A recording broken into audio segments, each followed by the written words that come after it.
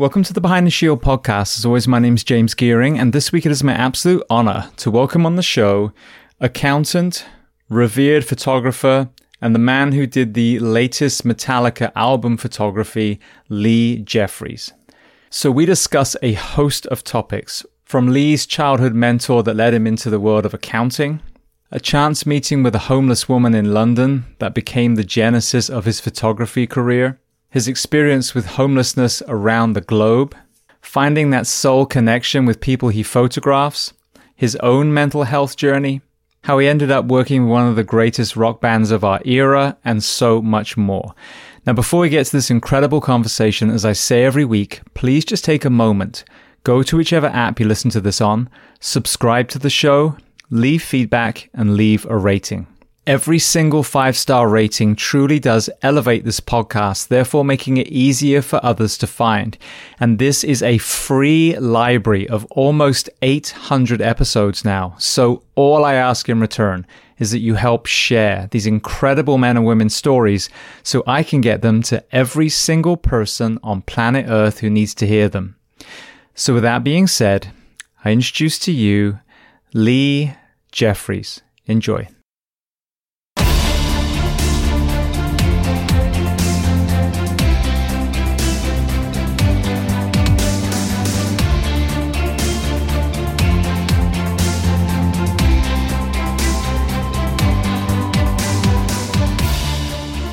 Well, Lee, I want to start by saying, firstly, congratulations on the incredible success that your work is having at the moment. And secondly, to welcome you to the Behind the Shield podcast today.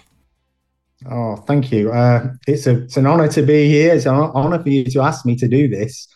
I've noticed the podcast and I've been waiting for the invite for, for a long time, and it eventually came. So, yeah, I mean, the work that I do has gradually been, it's slowly taken a trajectory upwards for about 15 years now, and suddenly it's just exploded. The last couple of years have just been crazy. So everything's good, and I'm really happy, and I'm just happy to do the podcast with you. Beautiful. Now, for people listening, where on planet Earth are we finding you today? I was born in Bolton in Greater Manchester, and I still live in Bolton in Greater Manchester. So before I even get into your life journey, for people listening that don't follow football, soccer, football is what it's supposed to be called, you guys just had the most epic FA Cup in your city because it was Man City and Man United. So how did that pan out being in Manchester? Well, the thing about being in Manchester is I'm a Liverpool fan. I've always been a Liverpool fan. Do you need me to edit this out? No, that's fine. I mean, I'm happy to be a Liverpool fan. I was a Liverpool fan when I was 5 years old, and my dad took me to the first game at Anfield. We went to watch. I remember it vividly. We went to watch West Brom and Cyril Regis. I don't know whether you remember him. I do, actually. Yeah. Yeah, he was playing, and I always remember it was just a really good experience. And yeah, I've been a Liverpool fan ever since. So the FA Cup final really didn't make any difference to me. I did watch it, but I think I was willing City to win secretly, and they did. Were there any negative impacts? When I was young, I actually never really had a team, and it was partly because when we were little, dudes would murder each other over 11 men in short shorts. So it wasn't really something that dragged me towards the sport specifically. But now you have this derby between two teams from the same city. Was there any negativity, violence, or was it well received by everyone? No, I think it was well received by everyone. I don't think there was any violence. I don't think there was any... I mean, there's just been one thing on the news with there's a guy who wore a shirt. I think the 97 people died at... the Hillsborough? The Liverpool fans. And he wore a shirt that said 97 and it said over the top, not enough. So that's caused a big stink in the UK at the minute. And he got arrested for doing that. So it's a good job as well. Yeah. You can't go around wearing a shirt like that. No, exactly. All right. Well, then you mentioned about being born in Bolton. So let's start at the very beginning then. So tell me about your family dynamic, what your parents did, and how many siblings. Okay, I'll start. My parents divorced when I was 8, and that's probably shaped my view on my whole life. Looking back, it messed me up completely. So my dad just worked for British Aerospace, making aeroplanes and bombs and whatever they used to make. My mum didn't work. So when my parents divorced, I ended up with mum in a council estate in Bolton. And, it was practically till I went to university, I lived in that council house 10 years.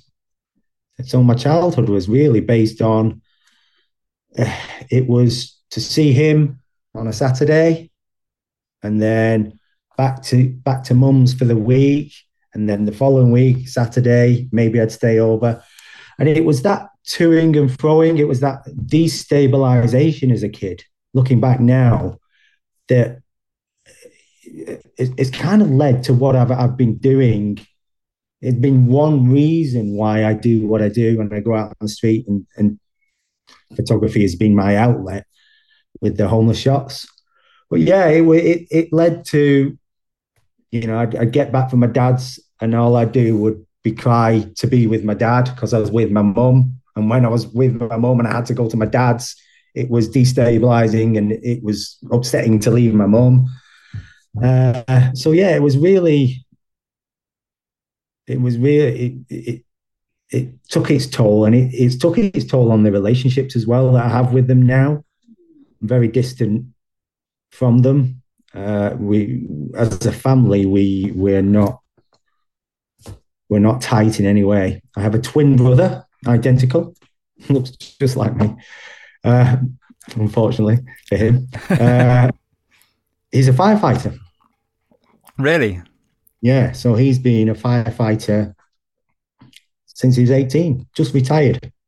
So he did 30 odd years, 35 years or something in the service, and just retired about 3 months ago. So yeah. Well, you have this, and we'll get into it, obviously this lens on personal mental health, on the mental health of some of the women that you see on the streets. Have you had any conversations about the impact of the job on your brother's life path? I don't think my brother thinks that deeply. I think the way that the job has impacted him is he's become a lot more compassionate as well. I've never talked to him about it, but I can see the things that he does. He does a lot of things for the community. He'll go and he does gardening for the local council, free of charge. He's raised a lot of money for Help for Heroes, wounded soldiers. Yeah. So he runs golf events, and he raises a lot of money. I think he's raised £2 or £3 million over the course of while he's been doing it, probably more. But the job, in terms of having a conversation, sitting down with him and having a conversation and saying, Stacey, what did the job? He would only ever say to me that he'd go out on shouts and he would never talk about it. He said, Lee, I've seen some stuff that you just wouldn't want. I wouldn't want anyone to see in the life. And I think that was the extent of it. He kind of kept it bottled up, and I think his avenue, his release now is to help, just to help a bit where he can. I guess we've got that thing running through both of us in some degree, but his driving force, I guess, was his job, and my driving force is my sense of loneliness, which I'll probably go on to explain. Yeah, absolutely. Well, it'd be interesting if he listens to this interview as well, if this maybe opens some doors for his journey into dealing with some of the things that he's seen, because we obviously can't just break down and burst into tears when we're on this scene, but a human being is not meant to just keep these images to themselves and stuff it down as well. So it may be that he's just got some great coping mechanisms, like gardening, for example. You're out in the fresh air, you're getting soil under your fingernails. I mean, that's a very, very therapeutic thing. So it may be that he's found things that work for him. But I'd be intrigued to circle around after a few months and see if he listened to this and found some value in other episodes of the podcast as well. I'll definitely point him in the direction, and we'll see what he does. Maybe he'll give you a call and say, James, can I have an interview? yeah. And the open door. I say that right now.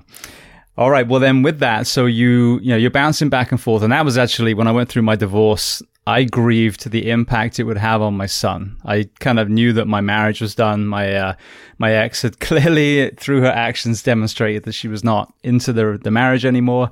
But the anticipation of that household thing, it really, really tore my heart out of my chest. And it's, I've spent the whole rest of my life trying to make sure it was as stable as possible. So when you look back at that, you talked about that.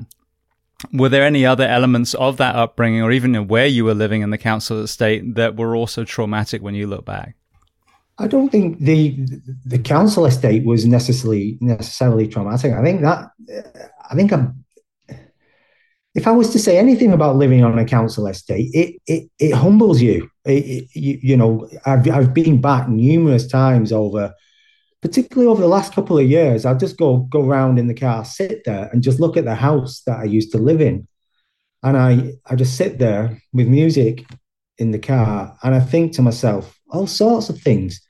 How the hell did we all fit in there? Me, my mum, and my brother, and it was like a 2-bedroom terraced council house in the middle of this massive council estate. How did we fit in there? The times where we'd just play headers and volleys outside against the garages, just whacking a ball against a steel garage door, the noise it would make. How my mum coped on her own. As a dad now, I know how difficult it is to bring a child up with love and everything that a child needs. And it must have been particularly difficult for her with no job, on a council estate, and no prospects, really. There's no hope. The hope, I guess, was me and my brother. So yeah, it's difficult to go back and look at various things, but then, like I say, it really is. It was a defining period of my life. It's made me appreciate everything that I've worked hard to get, and because I'm still, I still work full time. I'm still a full-time accountant.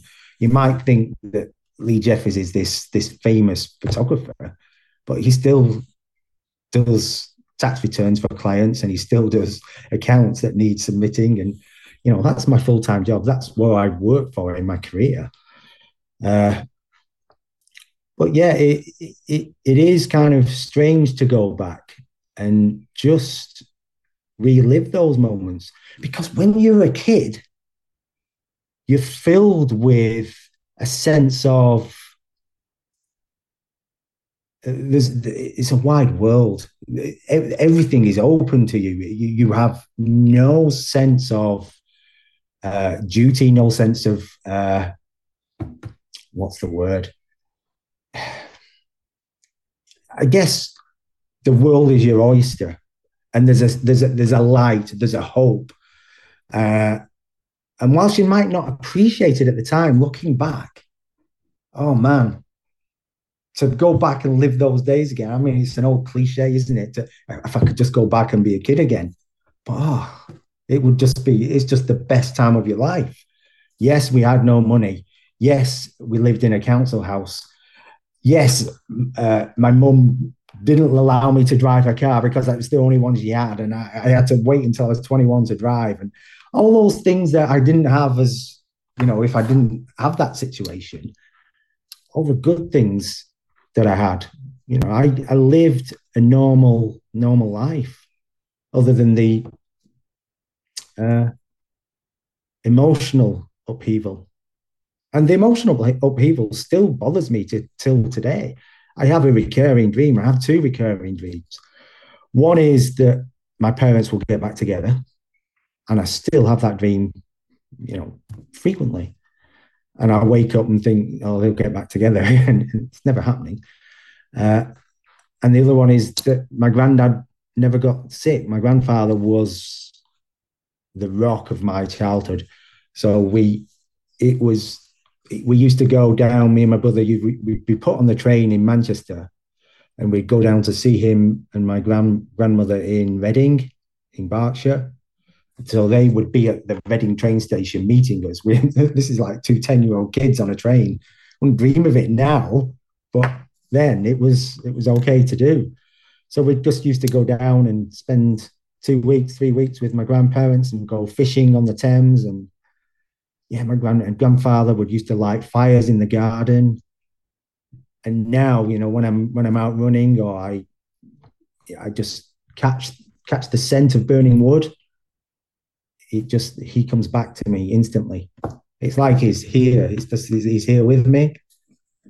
So yeah, it's just memories from childhood like that are just a beautiful things when you get to 52 years old to look back on and appreciate, and to be in a state of mind where you can appreciate them.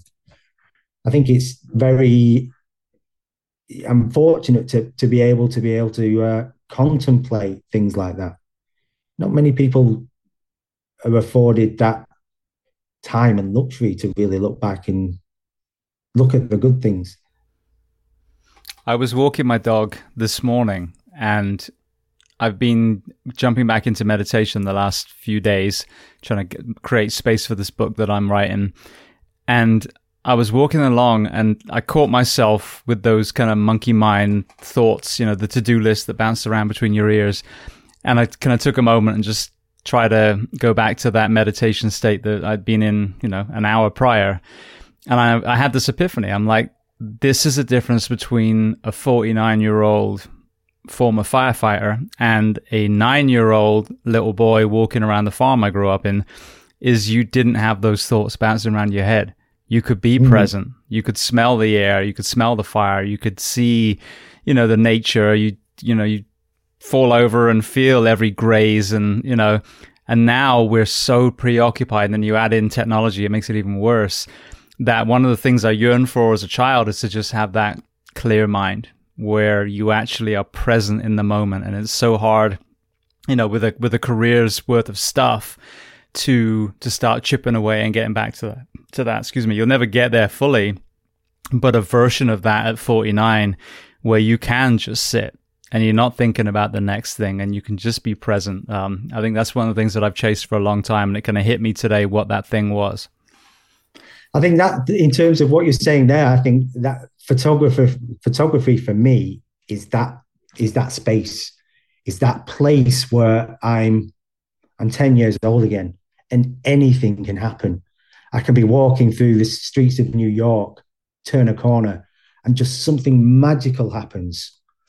I'll tell you a story. I mean, I was in New York, and I was just doing some street photography, and it's in the book, it's in my book actually, and I was just walking towards Washington Square Park, and as I'm walking through Washington Square Park, I turn the corner and I see this guy sat under this huge tree, and I thought, he looks so familiar. And as I'm approaching, it's dawning on me, this is Andy. This is the guy that I photographed 5 years ago in Miami outside of Starbucks. So as I'm walking closer and closer, it is Andy. It's him. And it's those moments that when you in photography, that suddenly it opens that sense of space, that sense of unpredictability, that sense of light and hope that you have when you're a kid, when nothing else is interfering, and nothing else was interfering with that moment. I shouted, Andy, and he just took one look up and shouted, Lee Jeffries. Out of the confusion and all the trouble that he was experiencing and his own homelessness, he remembered my name. And it still gives me chills to think about that. And it's moments like that that seem to happen to me frequently. And I don't know why they happen. I guess I'm open to them happening. I mean, that might help a little bit, but it's these moments and the photographs that I take are really, is it serendipity? Is it just pure luck? Is it destiny? I don't know, but in terms of what you were saying and that sense of trying to get back to somewhere where you were as a kid, photography has given me that way to get there. I'm never happier than when I'm out on the street. And yeah, I go in homeless areas and it stinks. And there's feces and there's urine smelling streets and there's the smell of drugs and squalor. But I love those smells. I love being around those smells. I love the people. I love the connections. I love the vibe. I love the excitement of the place. And I love the fact that I can connect with another human being on a deeply human level, like I connected with Andy. But we'll go into that, I guess, a bit later. But that was just my way of saying, agreeing with what you said, James. No, but that's a great story, especially when you see Andy again on the other side of the continent. Basically, it's just phenomenal. Yeah, I mean, to photograph him in Miami and then to see him again in New York, and I'd not seen him for 5 years, and obviously we'd had no contact. It was completely, about all the people in New York I would see, it would be him. Amazing. Well, going back to your youth, when you look back now, was photography or were there other areas of art that you felt kind of, no? Never. When I used to go to see my grandparents, my uncle lived in a place called Datchet, which is just outside of Windsor. And he was an accountant. He had his own accountancy practice. And from an early age, I just wanted to be my uncle. It was, he had a lifestyle. He would have mega parties, the parties he would have in his garden in the summer. And, big jugs of Pimm's would be on the table. And, I'm only 12 and I'm having a Pimm's. He was the coolest uncle you could ever imagine.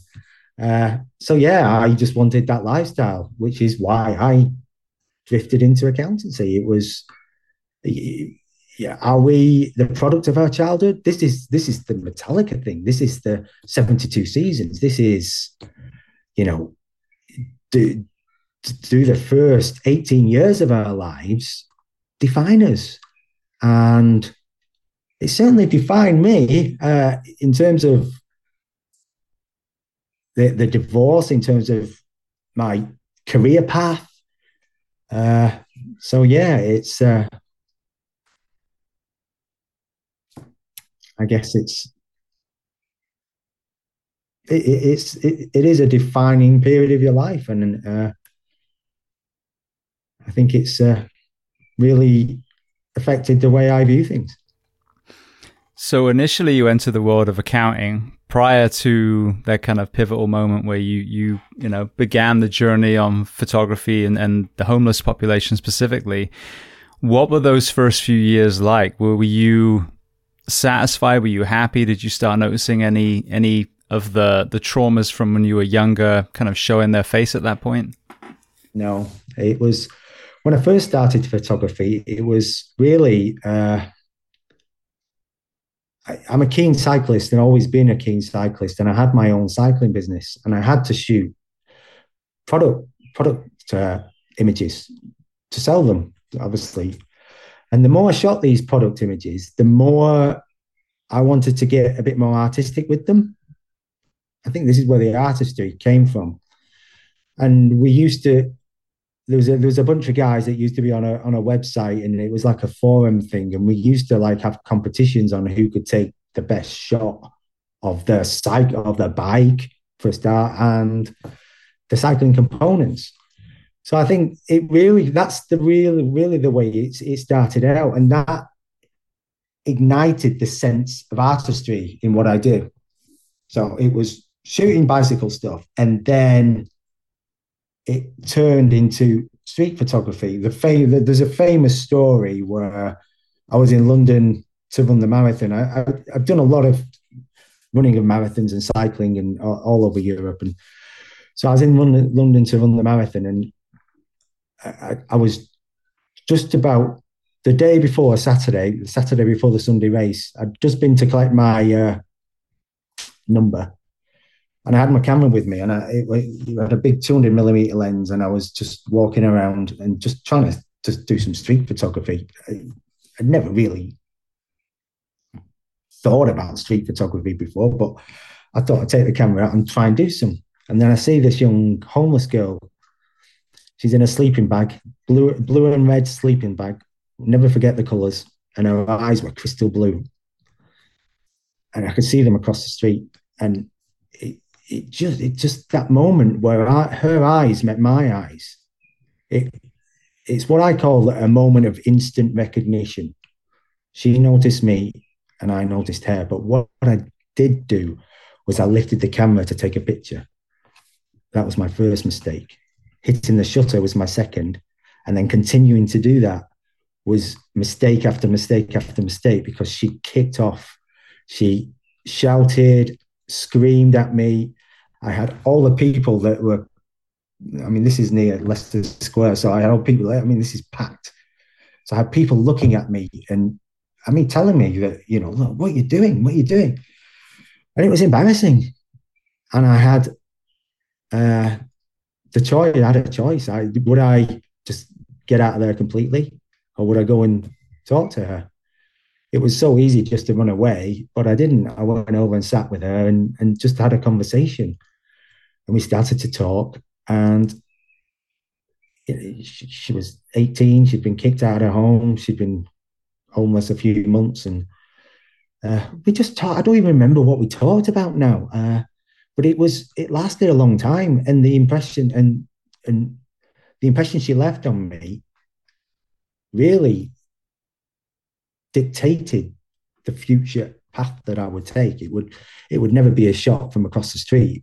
If I was going to do any kind of portrait photography, I wasn't even sure I wanted to do portrait photography. It was just an event in a whole series of events that have happened to me that have conspired to make the whole thing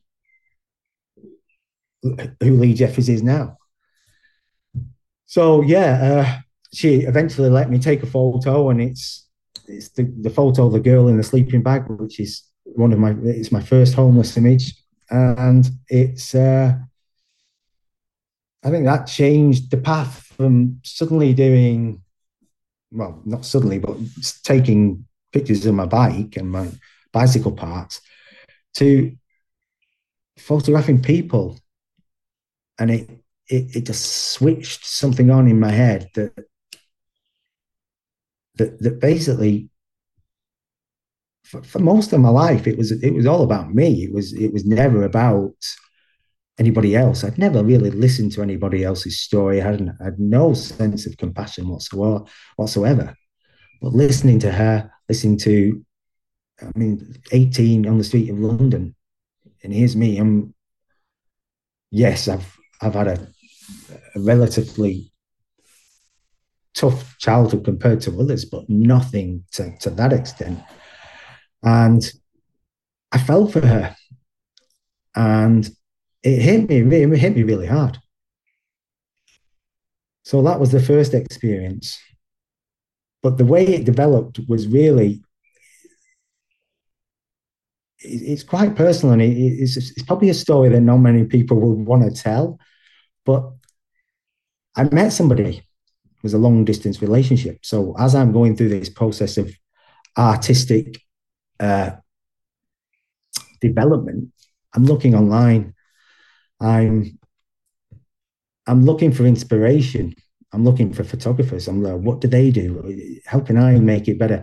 Just like people come to me now and asked me questions. What lens do you use?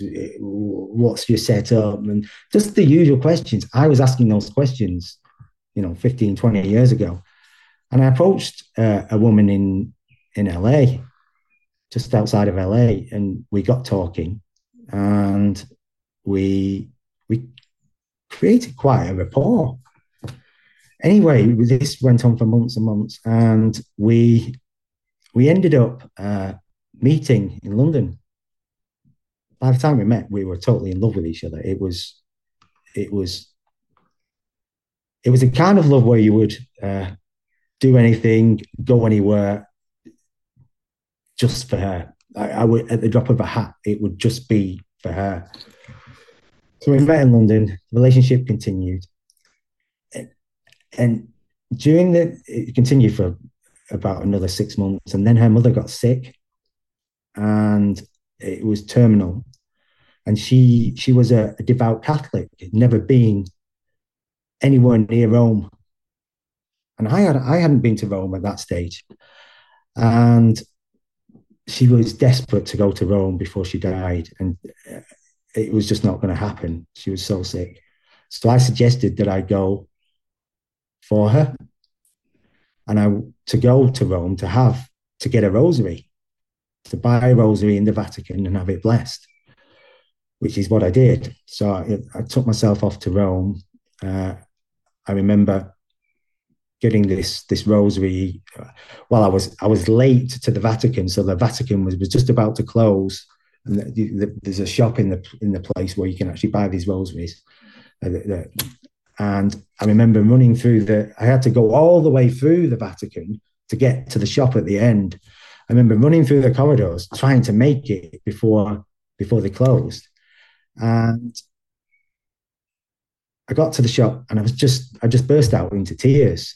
And I explained to the woman what I was doing, and she put her arm around me, and then she got me this rosary, and we got it.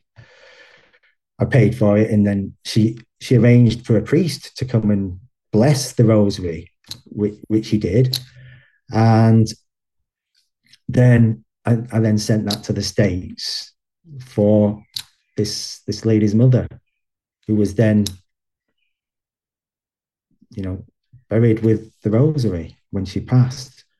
So it was that experience in Rome that what I'm trying to get at is, I guess, it was my first time in Rome, and that's heavily influenced. That whole experience was the first time I did something for anybody else without thinking of myself. It was my first time in Rome. So as I'm running through the corridors of the Vatican, I'm just being bombarded with painting and frescoes and all kinds of beautiful art, which I'd never experienced before in my life. And it really ignited, it just took that artistry development to the next level. And when I was in Rome, I shot an image, and it's become my signature image because of that experience. And it's the woman that prays, and it embodies not only the vibe of Rome, but it's so special to me for that personal reason why I was there. So that's the story behind that shot. So if anybody asks me, I never really go into, I mean, everyone's going to hear it now, but the story is behind the Trastevere, behind that image is the fact that I was there for somebody else. And the fact that someone upstairs must have given that moment to me as a reward or some kind of personal recognition, because it was completely on the fly. It was just a complete quick turnaround, and she was there. It was almost, it wasn't set up. It was just a pure street moment. And the way the light falls, and it just embodies everything about that trip and everything about the city that I feel about Rome and Italy itself. Italy is the biggest inspiration for what I do. So every image I've done subsequently, every single homeless image, every single Metallica image has an element of Trastevere interweaved into the image. there's always a piece of trust ever in everything I've done since.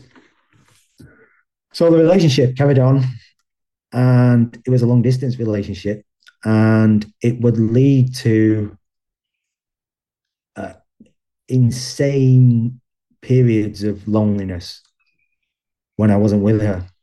All I wanted to do was be with her, but I was in the UK, she was in the States. It was just not. So it would drive me insane, that sense of loneliness.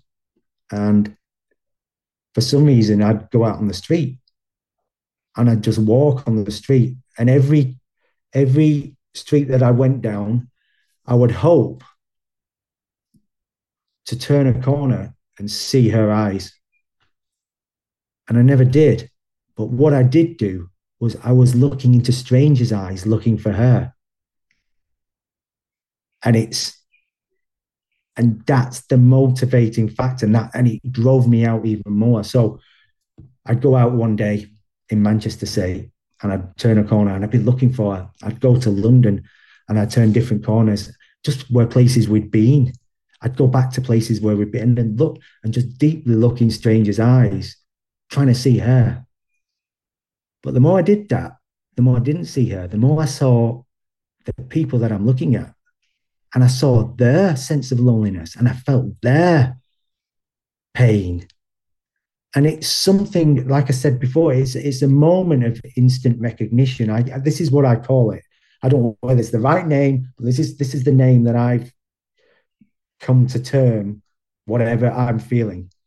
So it's that moment of instant recognition that my photograph is always about. It takes a relationship to get back to that moment of instant recognition, if that makes any sense.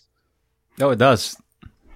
So I'm going down the street. I'm looking into strangers' eyes, but I'm not just glancing. I'm really, really looking into strangers' eyes, and I'm absorbing what those eyes are telling me, because eyes are the most communicative thing that a human being has.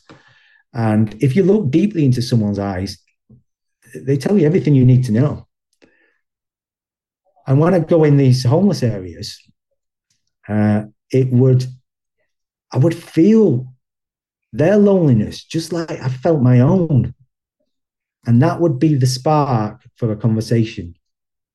That would be the ignition for me moving forward instead of moving away. Now, a lot of people try and take pictures of homeless people. They're a soft target. It's just, and they do it to take a photograph. I'm not there to take a photograph. Slightly selfish reasons to leave it to, I'm kind of there to alleviate my own sense of loneliness. But I don't think there's anything wrong in the pureness of that. There's a two people with that same feeling connecting is a beautiful thing. And the images that I've produced and the relationships that I've developed are a testament to that.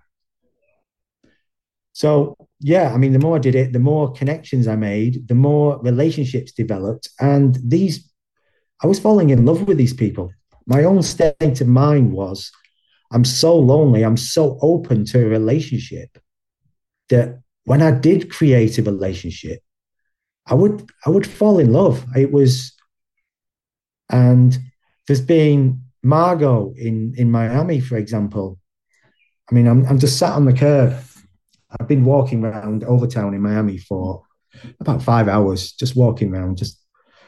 And when I go into these areas, I'm accepted because I become part of the community. I'm not there to, take the piss, or I'm there to help if I can, and which I do. I'm there to offer a conversation. I'm there to just be there. And these people recognize that, to the point where it's, hey, Lee, a shout across the street, you here again?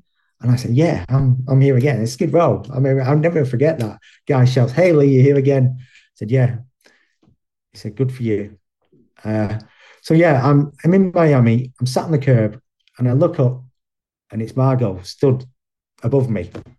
And full hooker mode. So she had a leopard skin fur coat on, high heels, short skirt, and I was like, whoa, I'm very, very surprised because I was just taking a break. And we started to talk, and she explained who she was. She explained that, she'd been on the streets as a prostitute for a number of years. And back in the day, she was a very famous, huge porn star. And I, it didn't mean anything to me, but we created this relationship. And she invited me back to her place, which was like a 6 foot by 5 foot garage that was just annexed to a derelict house. And in there, she lived with, I think, 4 or 5 girls, all doing the same thing she was. And it was just like, just mattresses laid on the floor in this garage. Total problem with addiction. All the girls had problems with addiction, but that's not something that I'm judgmental about. If these girls are addicted, they're addicted. I'm not there to make any kind of moral judgment over them. I'm just there to to be with Margot, to enjoy her company and tell her story.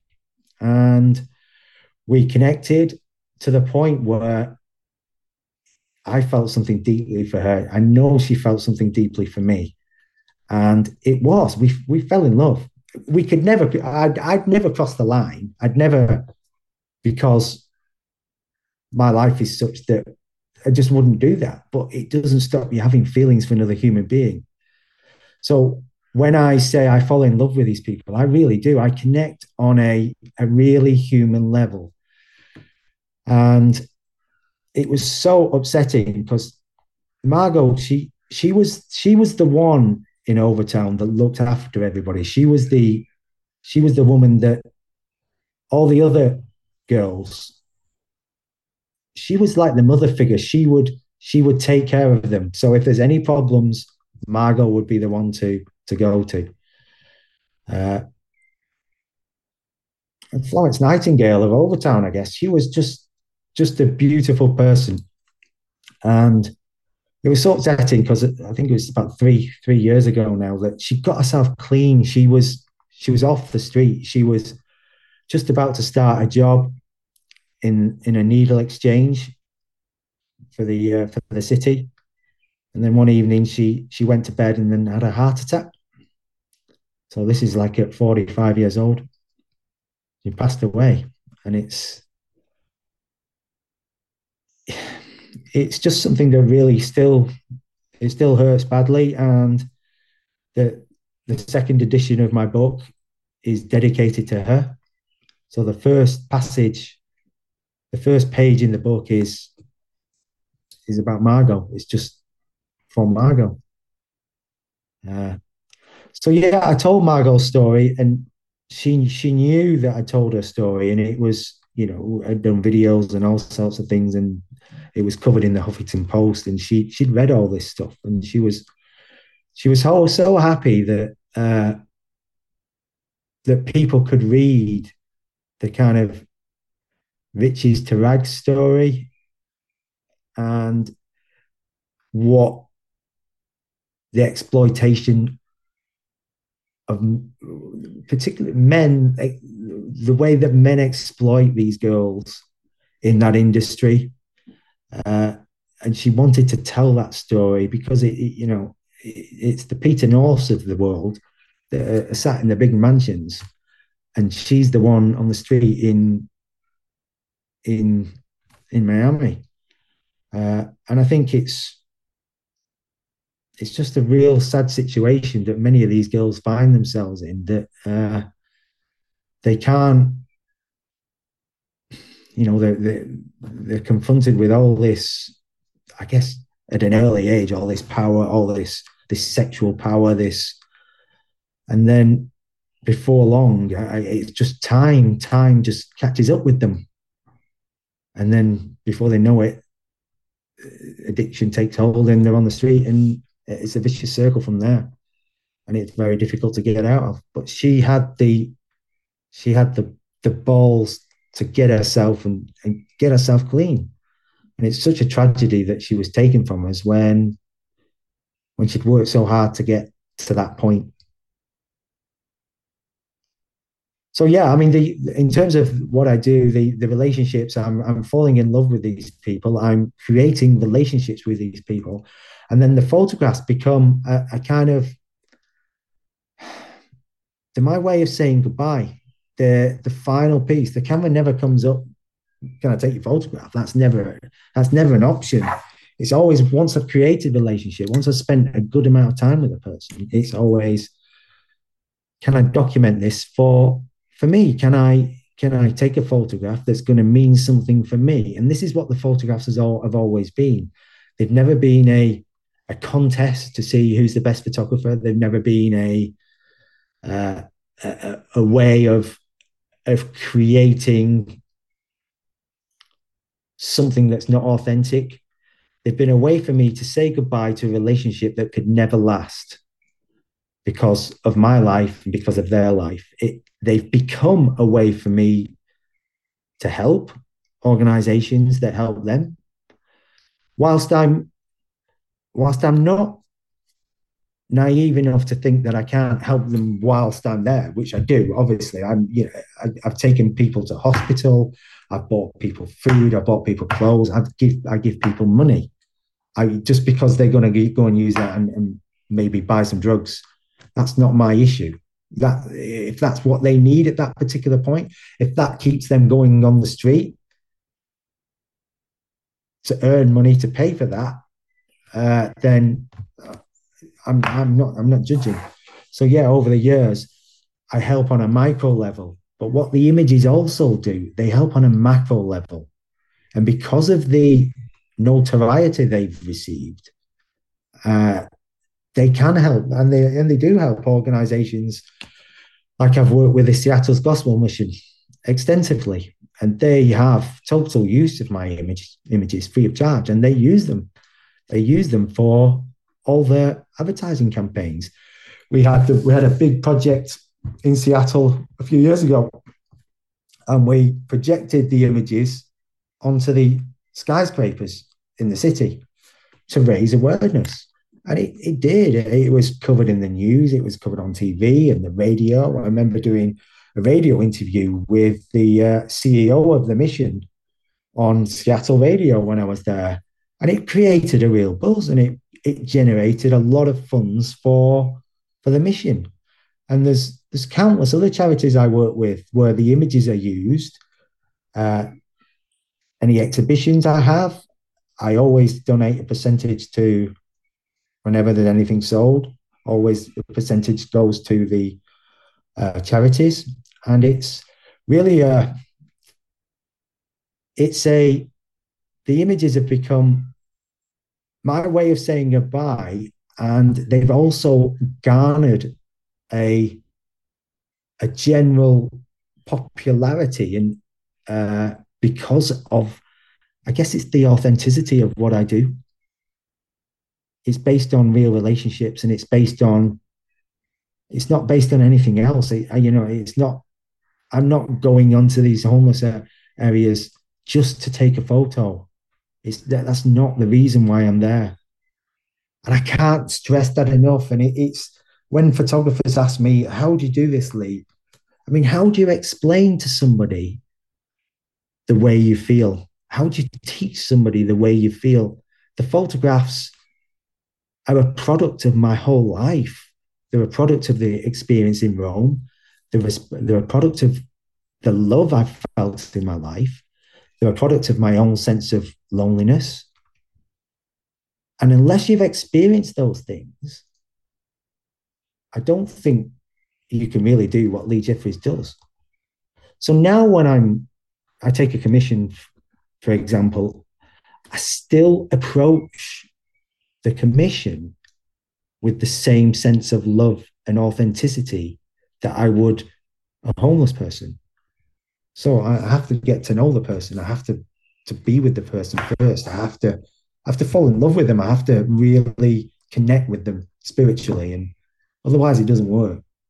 I mean, I've done stuff for the mission, the Seattle's mission, where they wanted me to photograph staff members, and it just didn't work. It just wasn't. There was no authenticity there. It was too staged. It was too wasn't spontaneous enough. It wasn't. It didn't work that way. So, but yeah, the images are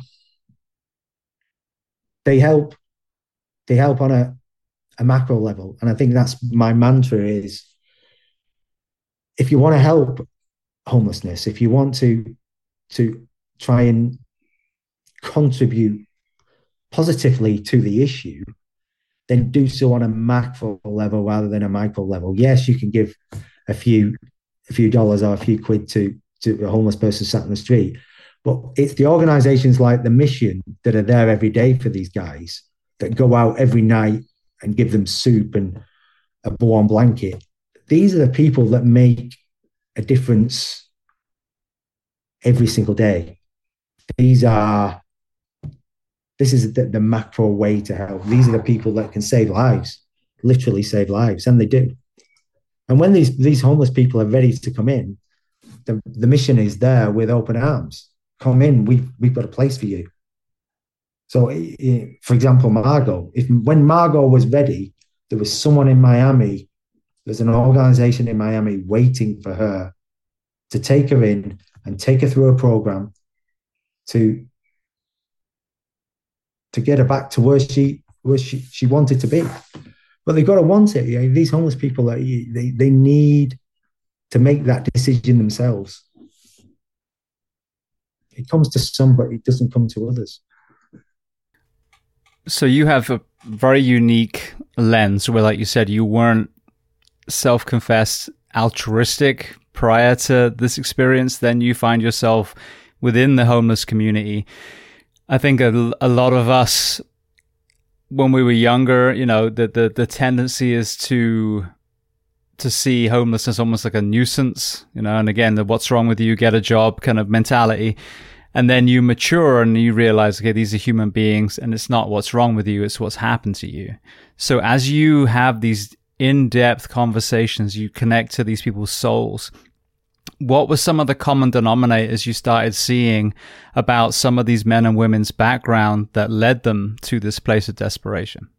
I mean, I don't think there's any commonality at all. I mean, I think the way these people end up on the street is just so diverse and for so many different reasons. Homelessness is a very complex problem for the people involved and for society as a whole to deal with. Skid Row, a lot of the guys down on Skid Row, if you're asking me for a common denominator, a lot of the guys they always used to say, "Lee, this is temporary. I'm only here. I'm just passing through." But then I'd go back 2 years later and they'd still be there. And then 5 years later, they'd still be there. There never seems to be a loss of hope to get back to where they think they should be. But there's always seems to be a disjoint to them getting there. There's always seems to be a barrier that prevents them getting from just passing through. And I don't know what those reasons are. And, you know, I can guess, but it's just the why these people end up there is Margot, for example. She was famous porn star, just drifted into drugs, and then it took its toll. Many guys just lose their jobs, breakdowns of relationships, find themselves lonely like I was, but they don't have an avenue like I did with photography to vent the sense of loneliness. And then those guys turn to drink maybe, or which then turns once they're drinking, they can find themselves homeless pretty quickly, and then they get preyed on by the gangs that inhabit these places. So Skid Row it's just the drug problem's endemic there. It's just once you're in that situation, it's very difficult to break free, I guess. An analogy I talk about a lot is the preschool. You know, we're now basically toddler age. You look in a room of preschoolers, none of those children are dreaming of becoming a porn star. You know, none of those children are dreaming of becoming an addict, a homeless, you know, a gangbanger. So this is what really kind of irks me about the judgment element of a lot of people and their view of homelessness, especially when a lot of these people visit holy places every Sunday, for example, and are reading kindness, compassion, acceptance, you know, community, and then come out and, you know, step over homeless people to get to their car. But what's worse than that, James, is when these people go to places like Skid Row and then try and indoctrinate their own sense of faith on the community. And I found that particularly guiling because these people will go down and they'll go down with a carload of food, and they won't give them the food until they've actually done a sermon or some kind of preaching to them. And they'll make them sing in line before the food is dished out. And that's just craziness to me. I just don't understand that. But go on, sorry. No, I agree with you. By the way, actually, I was interested in an organization that volunteers as firefighters in Africa, but the prerequisite is you have to go and spread Christianity while you're there. And I was like, oh, okay, so we're not actually doing it just purely out of the good of our hearts. There's a ulterior motive. So I kind of lost interest because for me personally, that wasn't what I want to do. I just wanted to take my skill set as an American responder and maybe help equip and train some people overseas. But with these paths, there are people that have very, very traumatic early lives. And by chance, by mentorship, by, you know, whatever it is, they're able to navigate and still, you know, stay in their homes and hold down a good job and start a family, et cetera, et cetera. But there are some people that just don't, you know, they can't. And so what I see as a common denominator, and this is more through obviously the conversations, it's not like I'm constantly surrounded by the homeless, but that the genesis, the origin story is trauma, you know, and in a society that prohibits the use of drugs, and you will be thrown in jail if you are, you know, using drugs. You know, you look at the way our system's set up, it is not designed to raise people up that are hurt, that have fallen. You know, you go to prison. There's not, you know, we don't have a great recidivism rate in the UK and America. Our prisoners don't come out rehabilitated most of the time. They usually come out, you know, worse than they went in a lot of times. You know, they can access drugs. They may become more violent when they leave. They're kind of out the back door, and it's like, all right, well, good luck. And that's an easy road to homelessness as well. So what I see coming from a simply kindness and compassion lens is a lot of these people, if we reach them in time, as you said, are trying to navigate, but no one's given them the map. No one's actually held their hand and say, let me help you. You know, so you look at some of these other countries that do very well in that area. There are social programs that are set up, and we look at that as like, oh, handouts, you know, people are just going to want more. You're always going to get the people that want more. With the very poor and the very rich, you know, we have a whole spectrum of people that are very selfish. But do you just shut the program down so no one has it? Or do you go, well, look, we're always going to have the people that abuse the system, but 80% of the homeless population will actually benefit from these programs. So that's what I see when I do get to speak to some of these people. Some of the people on the show were homeless and now they're firefighters or, you know, all kinds of other professions. But it was the trauma. It was that early childhood experience that really was the genesis. And if no one kind of entered their life that had a positive effect, a lot of these people just go further and further and further down. So, I mean, it goes back to what I was saying earlier. I mean, I think we're a product of our childhood, and we develop, our lives develop based on things that have happened to us. And, you know, I don't, I don't profess to be an expert by any means in this subject, but I just know from my own sense, my own life, my own story, that everything, when I look back now at 52 years old, everything that has happened to me has definitely been influenced by the first 18 years of my life. The photographs that I take and the homeless people I meet, I'm not digging into their trauma. This is not what I'm trying to do. I'm connecting on a just a human level. It's just two human beings connecting that wouldn't ordinarily connect. Now, there's a stigma with homelessness, and to 90% of the population, they're frightening, and they're frightening because a lot of them manifest their homelessness with the trauma that they feel and have felt. So whether that's with drug use or with psychiatric problems, places like Skid Row are notoriously dangerous to the normal person. Yes, they are dangerous places, and there are gangs and all sorts of things. But you go there as a human being, and I used to walk there with a camera strapped to my shoulder, and I had no trouble whatsoever over 10 years of going there. It just shows that if you go to these people and you walk towards these people instead of keeping a distance between them, you give them a path, like you said, give them a pathway to a connection instead of being frightened of the person, then it's just all about human beings connecting. It is connecting on a human level. And once that connection is made, then beautiful things can happen. Progress can be made. And this is why I support the charities so much, because they're the guys that move forward towards these people. They're the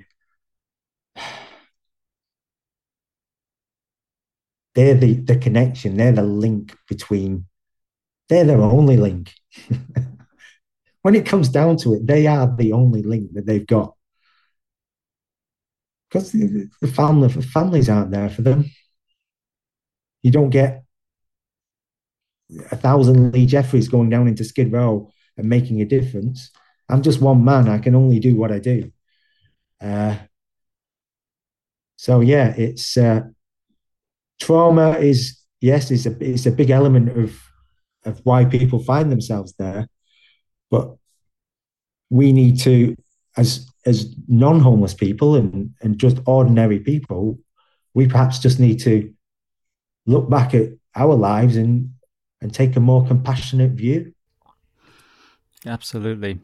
Well, you spoke about human connection, something that I've talked about on here.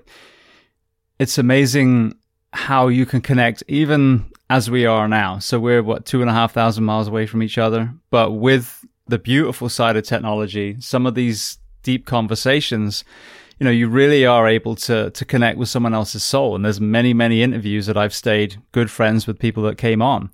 One of those people was Josh Brolin, who's a mutual friend now. So you've started, the photography side, you're now, publishing your art. Talk to me about how you met Josh and that interaction. I can't even remember how I met Josh. That was honest, James. I just cannot remember how we met. It was a number of years ago, and I think he just followed me on Instagram, and I was obviously flattered that Josh had followed me, and he just kind of looked at some of my images. And I think I sent him a message, and then to my astonishment, he sent me one back, and I didn't really expect anything back. And then we just started to have a conversation, and we just seemed to connect. He seemed to understand the conversation that we've had today. He seemed to understand me without actually having the conversation. So it was almost like he knew me. And then when I explained, and I'd gone into the conversation that we've had, and then that's when he really he was a Lee Jeffries fan. Then I guess you're like, if he really understood the person, and yeah, he's just been so. I mean, the guy is just a beautiful man. I can't expect. He goes out of his way to help people. He walks towards people, not away from people. He's not afraid to use his influence for the common good, even if he takes shit for it. Sometimes he's a man of principle. He's a man of love, and every time I look at him and Catherine when he posts pictures together, it's that relationship, the way she holds him, the way he loves her. It's me. It's me back 15 years ago. It's me that do anything, go anywhere kind of love. So I look at it with fondness. I look at it with a sense of hope. I look at it and think, that it could happen to me again. It could really, it could work. So I think that's what we all aim for. I mean, when I first looked at Josh's Instagram, it was about him and Catherine. It was, and I felt it. I didn't look at it because it's Josh Brolin, the movie star. I was looking at it because he'd found that thing that I was searching for, that thing that was driving me out onto the street. He found that thing that I'm looking into strangers' eyes for. And I think that's how I connected with him. And that's how we started to talk. And that's how, I'd send him a piece and he would love the piece. And then eventually he agreed to write the foreword for my book. And he's done so many other things subsequently. But the piece he wrote for the book is just beautiful. It's just, I couldn't have asked for anything more pertinent. And Josh, I tell him all the time, every time I speak to him, I always say to him, I owe you so much. And it's what you've done for me, I just cannot repay. And you've done it out of the goodness of your heart. And I will forever be grateful. And I always will. And Josh, if you listen to this, I love you, man. And you're the absolute best. It really is. And, we did this first interview, and like I said, kind of carried on talking, became friends. He wrote the foreword for my book as well. And again, I always tell people the most embarrassing thing is after the foreword with Josh's beautiful writing, then you have to read my writing. And on the audiobook, you have this, Hollywood voice narrating the foreword, and then you have my squeaky English voice doing the rest of it. But there's some people to understand. Here's the good news for everyone listening. He has finally written a book that he's been wanting to write for a long time, and he just told me that he's sold it. It's going to come out. So people, the average person now will get to really experience what you and I have seen with the wordsmith that he is. I mean, yes, he was in the Goonies when we were young, and that was cool. And he actually came on during what they called the Summer of Brolin, which was the Avengers movie and Deadpool 2 and 1,000 other things that he had going on, and still came on the Behind the Shield podcast with this firefighter that had a tiny audience. But I am so excited for that side of him. And he was a volunteer firefighter when he was younger, when he was in Hollywood. But his written word it's incredible. And it's the kind of thing that I would never try and emulate, but he has his own unique lens on the world through art, through word, and through his acting. He feels on a human level. His writing is human. It's based on experience. And it's based on love, and it's based on his life. And I think he did mention that he was doing the book, so I didn't realize it was complete. So yeah, I'm sure I'm going to be buying my copy, and I'm sure it'll be a bestseller. So wonderful to hear. Yeah, absolutely. Well, I want to get into some of the other, I hate the word celebrity, but, well-known people that you just work with. But prior to that, You know, you've talked about this loneliness. You've talked about the pursuit of that love that you felt so deeply with the woman in LA. You've got this this trauma from early life. Kind of, when did that manifest in your adult kind of timeline? It wasn't until my sense of loneliness, really, I mean, and what drove me artistically wasn't until I met the person. It was that love. It was feeling a love that I'd never felt before in my life. And then suddenly being without that love. Uh, and then the periods where we were apart. So I guess, how old was I? Uh, 35, 34. So it took that long because for 30 years of my life, it was all about me. It was all about me being an accountant. It was all about me being my uncle. I was going to be nothing other than my uncle. And I was going to have my own accountancy practice. And I was going to drink Pimm's in the summer. And that was me. That was my life mapped out. Then I met this person and she had a compassion for other people. And we are the product of the people we meet as well. I mean, everyone we've met in our life always leaves a part of them with us. And her part that she's left for me is it significantly shaped the rest of my life. And yeah, it was about 34, 35 when things changed. And that sense of loneliness and that sense of contemplation of my childhood really started to happen. I mean, the contemplation of the trauma of my childhood and the toing and froing is not, I think the older you get and the less runway you have in front of you, the more you tend to reflect on the runway that you've just left behind. I think that's a natural thing for a man, a person, a human being to contemplate. You know, in your 20s and 30s, that path is just stretched out before you, and you don't even think about what's happened. You don't think about trauma because you're too concentrated on the here and now.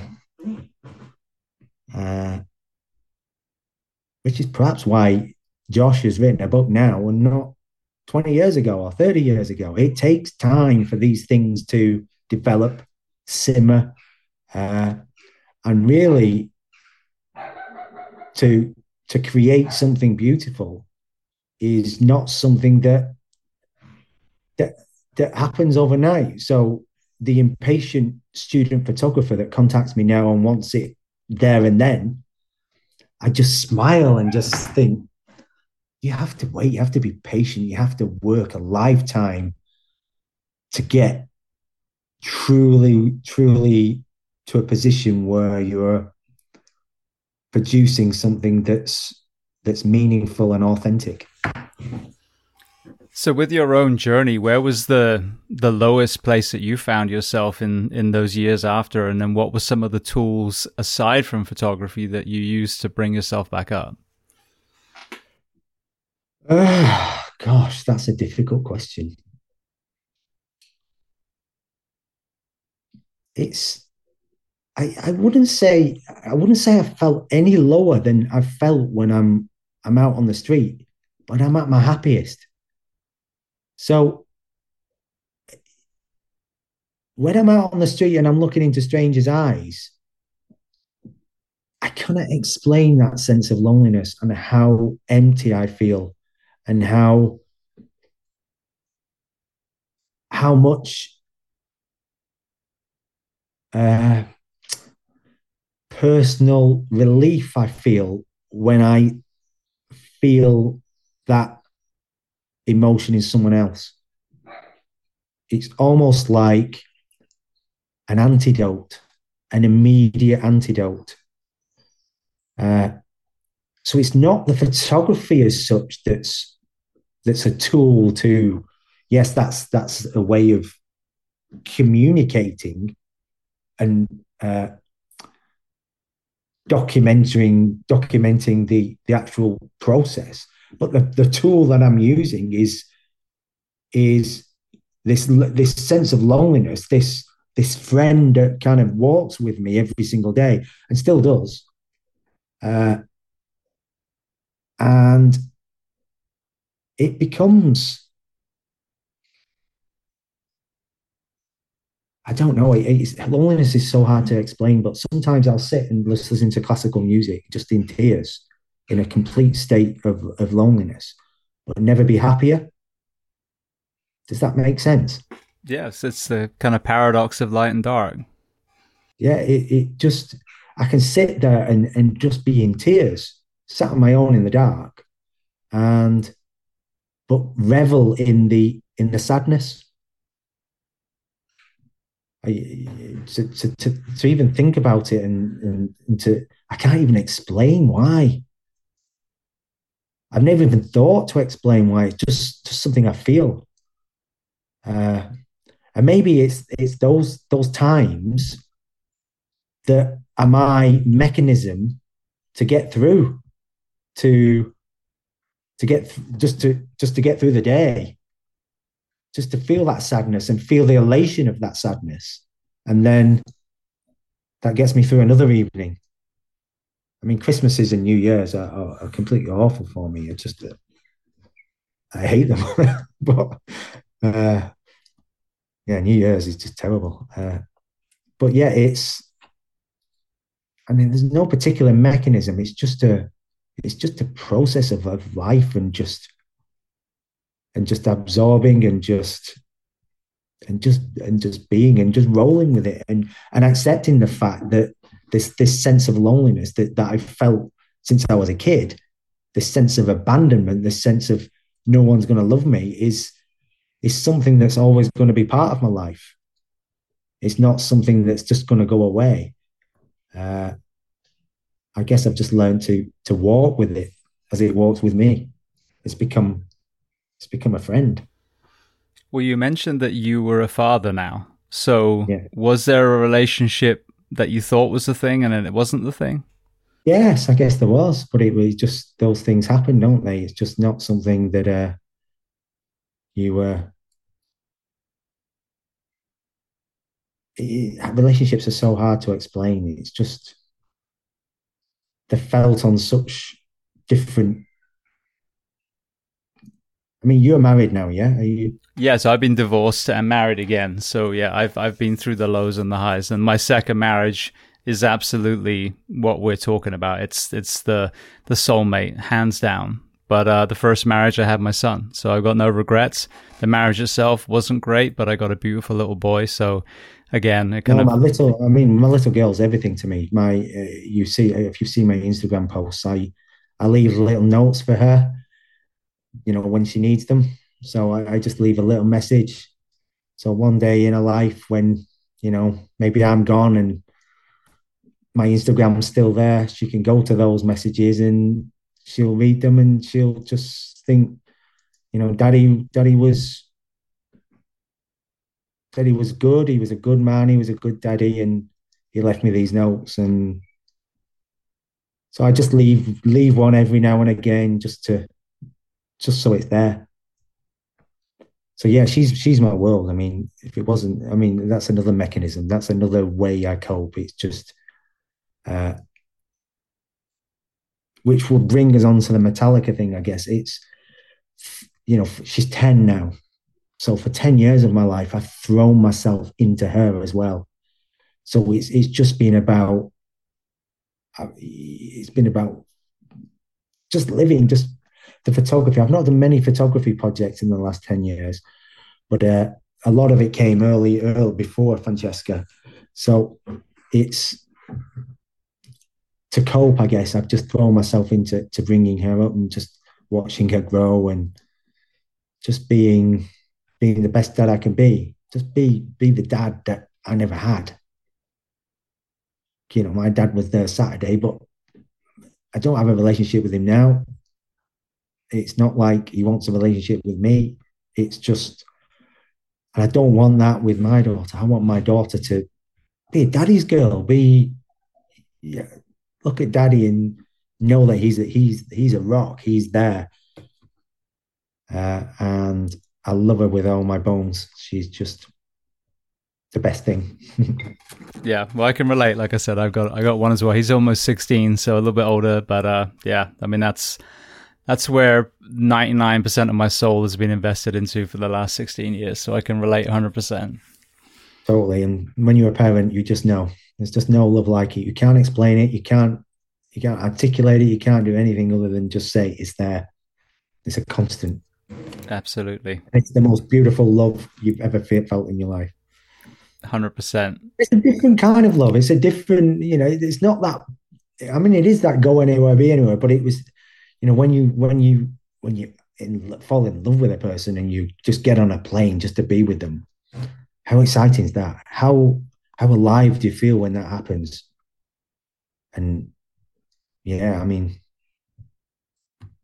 maybe one day. I really do. Like I said, it took me, I've been married with my wife now for just over 10 years. So I was a little younger than you. But my sister, for example, she just met the love of her life. I think it's been 3, maybe 4 years ago. So she is 4 years younger than me. So she would be, oh my goodness, making myself do math now, 45. So 41. And they had a little boy when she was 42. I think 42 or 43, and then they're trying for one more. So, when we have this timeline that we're told, oh, you should have, married by this age and kids done by this age. I mean, Josh, perfect example. He's still knocking out babies in his 50s. So, man, isn't he?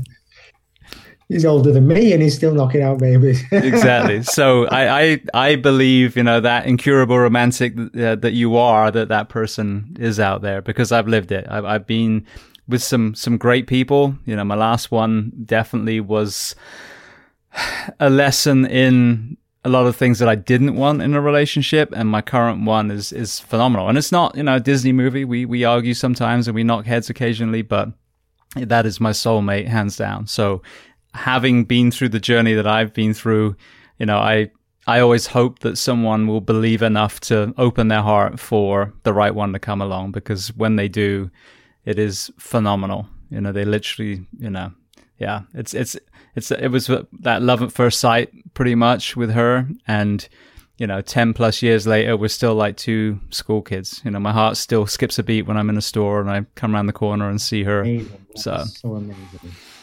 Oh, good for you too. Yeah. So I believe, Lee. I believe. That's so beautiful. All right. Well, you touched on Metallica, so let's kind of go down that road. Now Metallica, the boys. What a buzz this has been. Last October, out of the blue, I get a phone call from New York. So I pick my phone up, and it's New York calling. I thought, who the hell's calling me from New York? Nobody calls me from New York. So I didn't answer the phone. I thought, I'm not answering. And within 2 minutes, I'd had an email from Mark Reiter, who is the manager of Metallica from headquarters. He must have been, I think he lives in New York. Anyway, he says on the email, Lee, we love your work. We're interested in exploring the possibility of you doing some portraits of the band. Would you kindly get back to me? I nearly fell off my chair. I thought, no way. This is a wind up. This is not happening. And but I was so excited. I couldn't contain myself. So I called him straight back. And yeah, he said, we're doing a new album, and we'd like, and the guys would like particularly for you to do the portraits. You're their number one choice. I said, really? Yeah, he said, out of all the people that have been put forward, the guys love your work the most. I went, oh, right, okay. I didn't take much convincing. I said, yeah, I'll do it, but could I have a chat with you? He said, I'll put you in touch with the creative director and you can have a chat through what's required. So he did. He put me in touch with the creative guy, and David. He called me from San Francisco, and we had a over the next 2 or 3 days, we had something like 5 or 6 conversations. And each one of those conversations, I stressed to him that, yes, I would take the job, but only on one condition, that the guys would have to do it the way I do it. I'm not going to turn up with a big entourage. It's just me, my camera, and we go out on the street and we have a walk and we get to know each other. But I want them to go on the street where in a place that I'm comfortable with, that where I know the light, where I know the people, where I know the community. So, if I'm going to photograph these guys in San Francisco or LA, it has to be, in the Tenderloin in San Francisco. It has to be in outside in LA. It doesn't matter where it was in LA, but the Tenderloin that was always my request.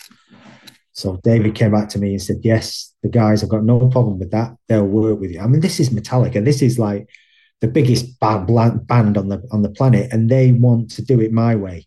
They're not questioning. I mean, what does that say about the guys? What does that say about how much they trusted me, how much they believed in what I did, and how much they felt from my images? I mean, it's just an amazing sense of trust they placed with me.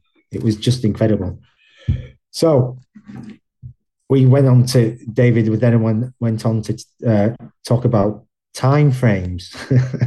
This is the end of October, so I had to be there beginning of November, and I had to turn the images round within a week so the designers could have it for the album. I had no idea whereabouts on the album these images were going to be. They just said they were going to do portraits. I had no kind of visualization on how they were going to be used. David just said to me, Lee, just do what you do.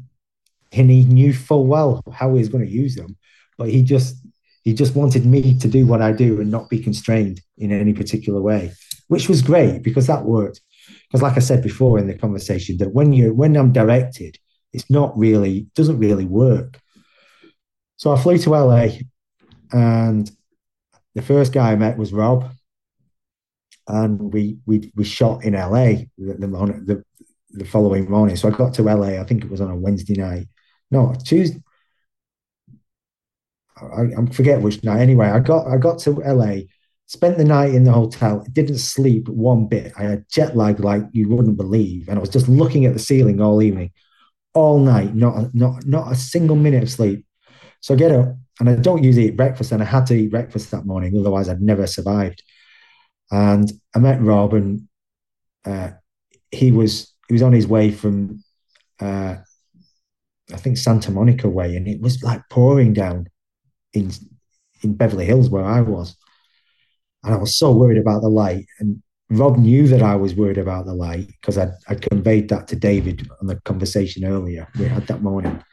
And Rob's phoning me saying, Lee, we can always come back here when I pick you up. So this is like, Rob, bass player for Metallica, helping me to get this shoot done. He was just totally going out of his way.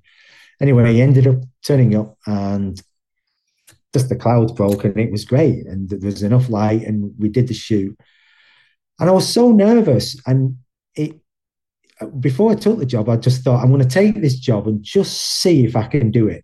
I'll probably not be able to do it. I'll probably not produce something that they like. But I'm going to step out of my comfort zone, and I'm just going to do it anyway. If they don't like it, that's it. I've not lost anything. They may have lost some time, but I guess they were willing to take that risk. So after that first shoot with Rob, I knew I was killing it. I absolutely knew. The images I have of Rob are just sensational, and I've got more. I just can't use them at the minute. And then that afternoon, I flew to San Francisco, and then got settled in the hotel. And the hotel they put me up in San Francisco was just beautiful. It was just amazing. I just felt like a complete rock star. It was just, I had a big suite. It was just epic. And the night I arrived, I was due to meet Lars in the morning. And the night I was in the hotel, Lars called me, and he was probing me. And he was kind of nervous about what was going to happen, and you could tell that he was driving this thing. He was the artistic driving force behind getting me to do this job. So he was really inquisitive on how it would go, and he was super friendly but super encouraging. He wanted it to work, and he would do anything for it to work. So I met him in the morning. We got into a car and we drove around, and then I found a spot where the light was beautiful, and we got out of the car and we just took some photos, and then we had a walk, and then we took some photos in some other places. Then we had a walk and a coffee, and it was just like what I do on the street. It was just like being my normal Lee Jeffries street photographer self. You know, he could have been a rock star. He could have been a homeless person.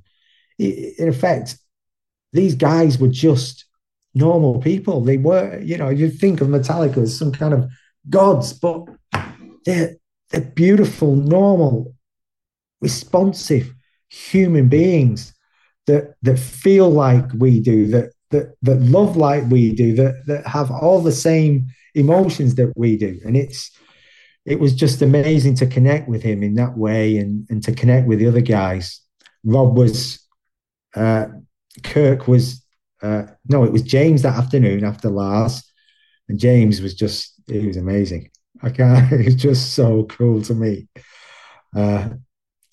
And subsequently, all the guys have been great, but I'll go on to that. And then the last one, the next day, was Kirk. So I got all the shots and had to get back. I wanted to stay in LA a bit longer, but I had to get back and to sort the images out, to actually create the images and get them over to them. So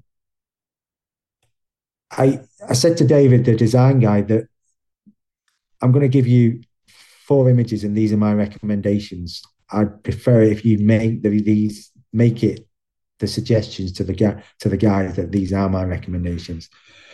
So he says he takes the images and he goes in a meeting with the 4 guys.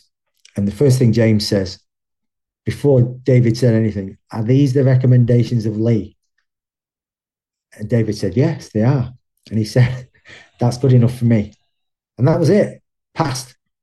That was all that was required. So I mean, there was a few toing and froing on some of the images, but you know, they loved them and I loved them. And I think what I produced was authentic. It tells a story. It tells the story that they wanted to tell. 72 seasons. It's about, the album itself is about, you know, the first years of our childhood and how it forms us, and our own sense of vulnerability and humanness. And I think that's what they wanted to portray. And I think that's what they do. It tells a story of where they've been, where they are now. And David knew exactly what he was going to get from me. And the way it appears in the album is it's just stunning, the way that it was really, the synergy of the whole meeting was just incredible.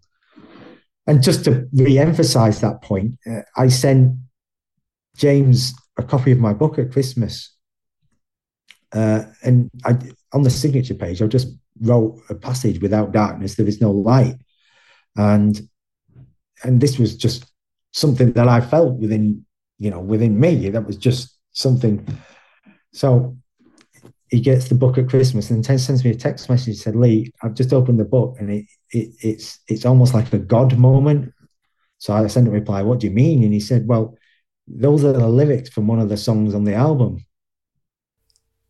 And I'm like, oh my God, really? Really? Yeah, he said, Chasing Light is those are the lyrics. And I hadn't got a clue. And this is just me just trying to write something nice in the signature page. So the whole experience has been kind of really a beautiful synergy, and it's almost like it was meant to be. It was just, it's like one of those things in life that I didn't chase. They came to me. Obviously, they knew what they wanted, but it's fit together so well, and the images are so beautiful. And then when the tour started, they had me out in Paris. So that was the first two concerts that I did in Paris. And it was the first time I did concert photography. And again, it was, so when I got back from doing the album portraits, what the biggest take that I got from doing it was, one, always answer your phone, never don't answer your phone. And then two is, I'm actually capable of doing this kind of stuff. It really gave me a sense of, wow, Lee, you can do this, and you're killing it. And it is actually, it's beautiful work. And all the responses to the images since the album come out have been, there's some negative, but there's always some idiot that's just going to say, for the sake of it, just internet warriors. But the feedback I get is that the images are really well received, and it's just, when someone sends you an email and say these are the best images of the band that have ever been shot, then you think to yourself, wow, I can do this. I am capable of doing this. And it was amazing. And then to have me out in Paris and do the concert photography and just be around and be on the inside of the rail and just get all that inside access and be talking to James and Lars when they first saw me, for them to come up to me and hug me and really mean it. And to the point now where I'm going to Sweden next week to do the concert in Gothenburg, to both concerts. And then I'm fingers crossed, I'm going to be doing all 4 venues in August in the States. So I'm going to take the whole of August and just be a Metallica photographer. What are the 4 cities here? New York, and then there's Montreal, and then Texas, and then LA. And they go on to Arizona in September, but I don't think I'll be able to take that much time off. Still an accountant, so I'm still going to get that work done. So I'm going to take the whole of August and just do those. There's 2 concerts in each venue, so it's no repeats. So it's like they say there's no repeats, so the set list is completely different each night. And so that's 8 concerts. So, and just to be there, just to be on the inside and just to be part of, it's addictive. It's so addictive, James. It's just, what a buzz I get. I'm alive. I'm creatively at the best I've ever been for years. It's ignited a sense of purpose. It's ignited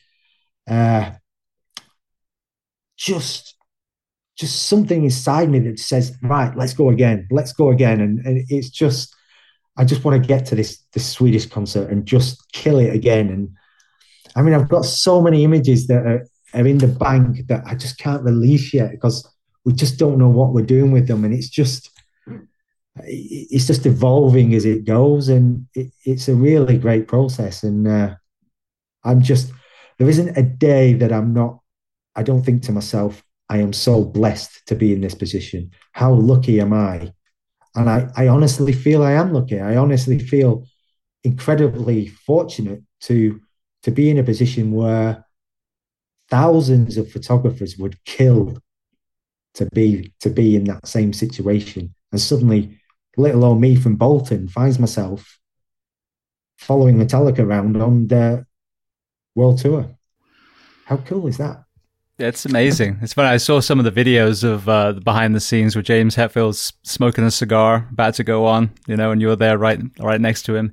What's really striking, though, to me, is you start with these incredible pictures of human beings that happen to be homeless, some of whom addiction is in their story. Then you find yourself working with human beings that happen to be some of the biggest rock stars on the planet, who addiction is also part of their story.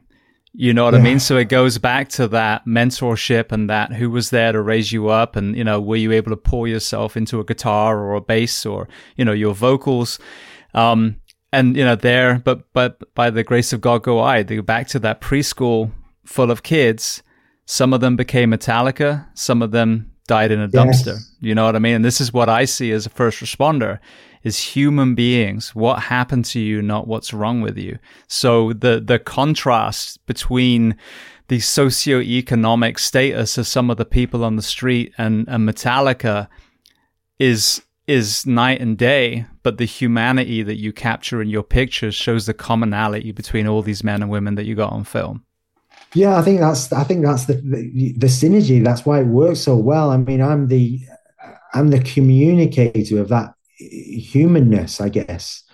And I think that's the thing that's coming across in the images that I'm shooting is they're not like anything they've had before. They're so human in their orientation and their approach, which is why we're still kind of thinking on the which way we're going to go with the way that I do this. So it's, yeah, I mean, for James to say it's a godlike moment, I think he recognizes that fact too. He recognizes exactly what you've just said. He sees, and I know, particularly James and Lars seeing my work, that humanness and that tactile element of getting back the band, getting back to the basics and not being a band. I'm the avenue to getting there from a visual perspective, if you like. And I think, you know, the portraits that I've shot and, you know, photographs I'm shooting go some way to doing that. No, absolutely. Which is why it's moved, you know, Josh Brolin again 3,000 miles away via social media, and it's why, you know, I forget exactly how the connection was made, if he shared one of yours and then I started following, but obviously you and I connected and we spoke a while ago, and here we are doing the interview, which is phenomenal. We're doing this audio only, so some people are going to be familiar with your work, some aren't, so obviously we'll get to your social media stuff, but you have two beautiful books, Lost Angels and Homeless. So firstly, talk to people about where they can find the books, purchase the books, and find your other work online. Well, the books themselves, the first book, Lost Angels, was sold out years ago. So Lost Angels is complete. I don't even have a copy of that. The only book available now is Portraits, and that's available from my website. Just Google Lee Jeffries and Lee Jeffries Portraits, and you'll find my book available there.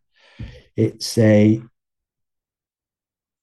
deeply human book. It's an emotional book. It's become more, to the people that own it, it's become more than a book. It's become a reference for their own sense of humanity, their own lives. It becomes, you relate to the book in a deeply personal way. The people in the book remind you of people in your own life. The stories are deeply touching. The foreword written by Josh, and it's just a beautiful thing to write. It's a beautifully human thing to own, and I would encourage you to just take a look. And what's the website for people to find that? www.lee-jeffries.co.uk. Beautiful. Well, that is your book. I'd love to throw some quick closing questions at you, if that's okay. Oh, ouch. So first, is there a book written by someone else that you love to recommend? It can be related to our discussion today or completely unrelated. Oh, I'm not really a reader in that respect. So I don't read a lot of books. I'm not that way. I've never been that way. I guess I'm a visual person.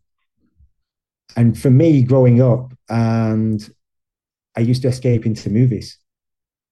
which is why I guess a lot of my images, my photographs are cinematic. They are a cinematic experience in a single frame. So I'm particularly, if I was going to, I'm not going to recommend a book, but I can recommend movies that move me, and a particular movie or genre that moves me are the Terrence Malick movies. Now I've been fortunate enough to work with Terrence a few years ago. He sent me a camera, and I did some footage for his movie The Voyage of Time, and his movies are just embody everything about humanity that I believe in. I mean, you look at the movie To the Wonder, a love story. That movie seems to describe my life and the way I view things.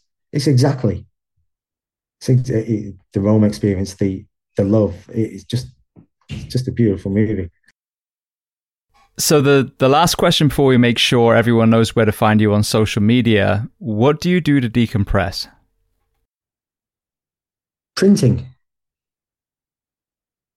To see my images in print is amazing for me. It's just the most gratifying process to actually take an image, shoot an image, and then print it yourself and sit there and just contemplate the image in front of you. So when I've gone through the whole process, I can just sit there and just relax and just, wow, I did that. That's just, and have it there in front of me.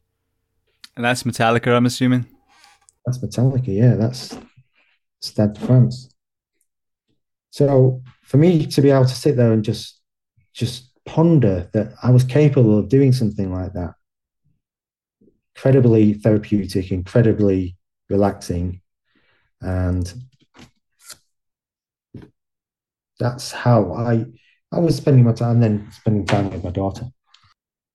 Just been to Disney, so spending time with my daughter at Disney. I love being there with her. Was that Euro Disney you were at? No, Orlando. Oh, really? You were just here? I'm like an hour from Orlando here. Are you? Oh, right. Yeah. We could have done face to face. Yeah, it was the guy's name from Seattle's Gospel Mission, Jeff. Okay, brilliant. He was the CEO of Seattle's Gospel Mission, and he's the guy who moves towards people. He taught me that expression, move towards rather than move away. When I first became involved with the mission, he was the one that took the chance. He was the one that embraced what I did. And when you go through your life as an artist and as a photographer, not many people are willing to take chances on you, and you need those people. So you need the people like Josh Brolin. You need the people like Barbara in Italy that took a chance on me when I had my exhibit in Milan. You need the people like Giovanni who gave me my first exhibition in Rome, and you need the people like Jeff, the ex-CEO of Seattle's Union Gospel Mission, who see you and see your work for what it is on a human level. And Jeff is the most human person that I've ever met. And he did, he helped me with some of the writing in the book. And if anybody in the world should come on and talk to first responders about their experience of pain and trauma, Jeff's seen it all. He's been there. He's been on the front line for years, and incredibly compassionate man, incredibly beautiful man. And yeah, he'd be my recommendation. Beautiful. If you're able to help me connect, I would love to get him on. Yeah, sure. Definitely. Fantastic. All right. Well, then the very last question, if people want to follow you on social media or reach out to you that way, where are the best places to find you? Most of my social media stuff is on Instagram, so you'll find me at Lee_Jeffries. Same on Facebook, Lee Jeffries Photographer. Twitter, Lee_Jeffries. I think those are the main three. I've not quite got into TikTok yet. I don't think you see me dancing. It's not my kind of thing. But yeah, the Instagram, Facebook, and Twitter, they're my main social outlets. Brilliant. Well, Lee, I want to say thank you so much. It's been, as you said, we've gone back and forth with interviews for a few years, but it's never solidified. We finally sat down today, but I think the universe is crazy when interviews finally pan out. It's always because they're supposed to. And here you are now on the back end of the Metallica experience as well. Another entire, chapter to discuss. But leading us through your own kind of journey and trying to overcome some of the trauma and how that's mirrored in some of the men and women, these beautiful human beings that we see living on our streets. And then, the other side of that with the musicians that you've got to work with. It's been an amazing conversation. So I want to thank you so much for being so generous with your time today. Oh, it's my pleasure. Thank you, James. It's just been an honor to do the interview, and I'm glad we could get together and sort this out. And I hope all the listeners get something from it. And, I think the moral of my story is be human, be compassionate, and do things that test you, do things and take that leap of faith, and wonderful things happen.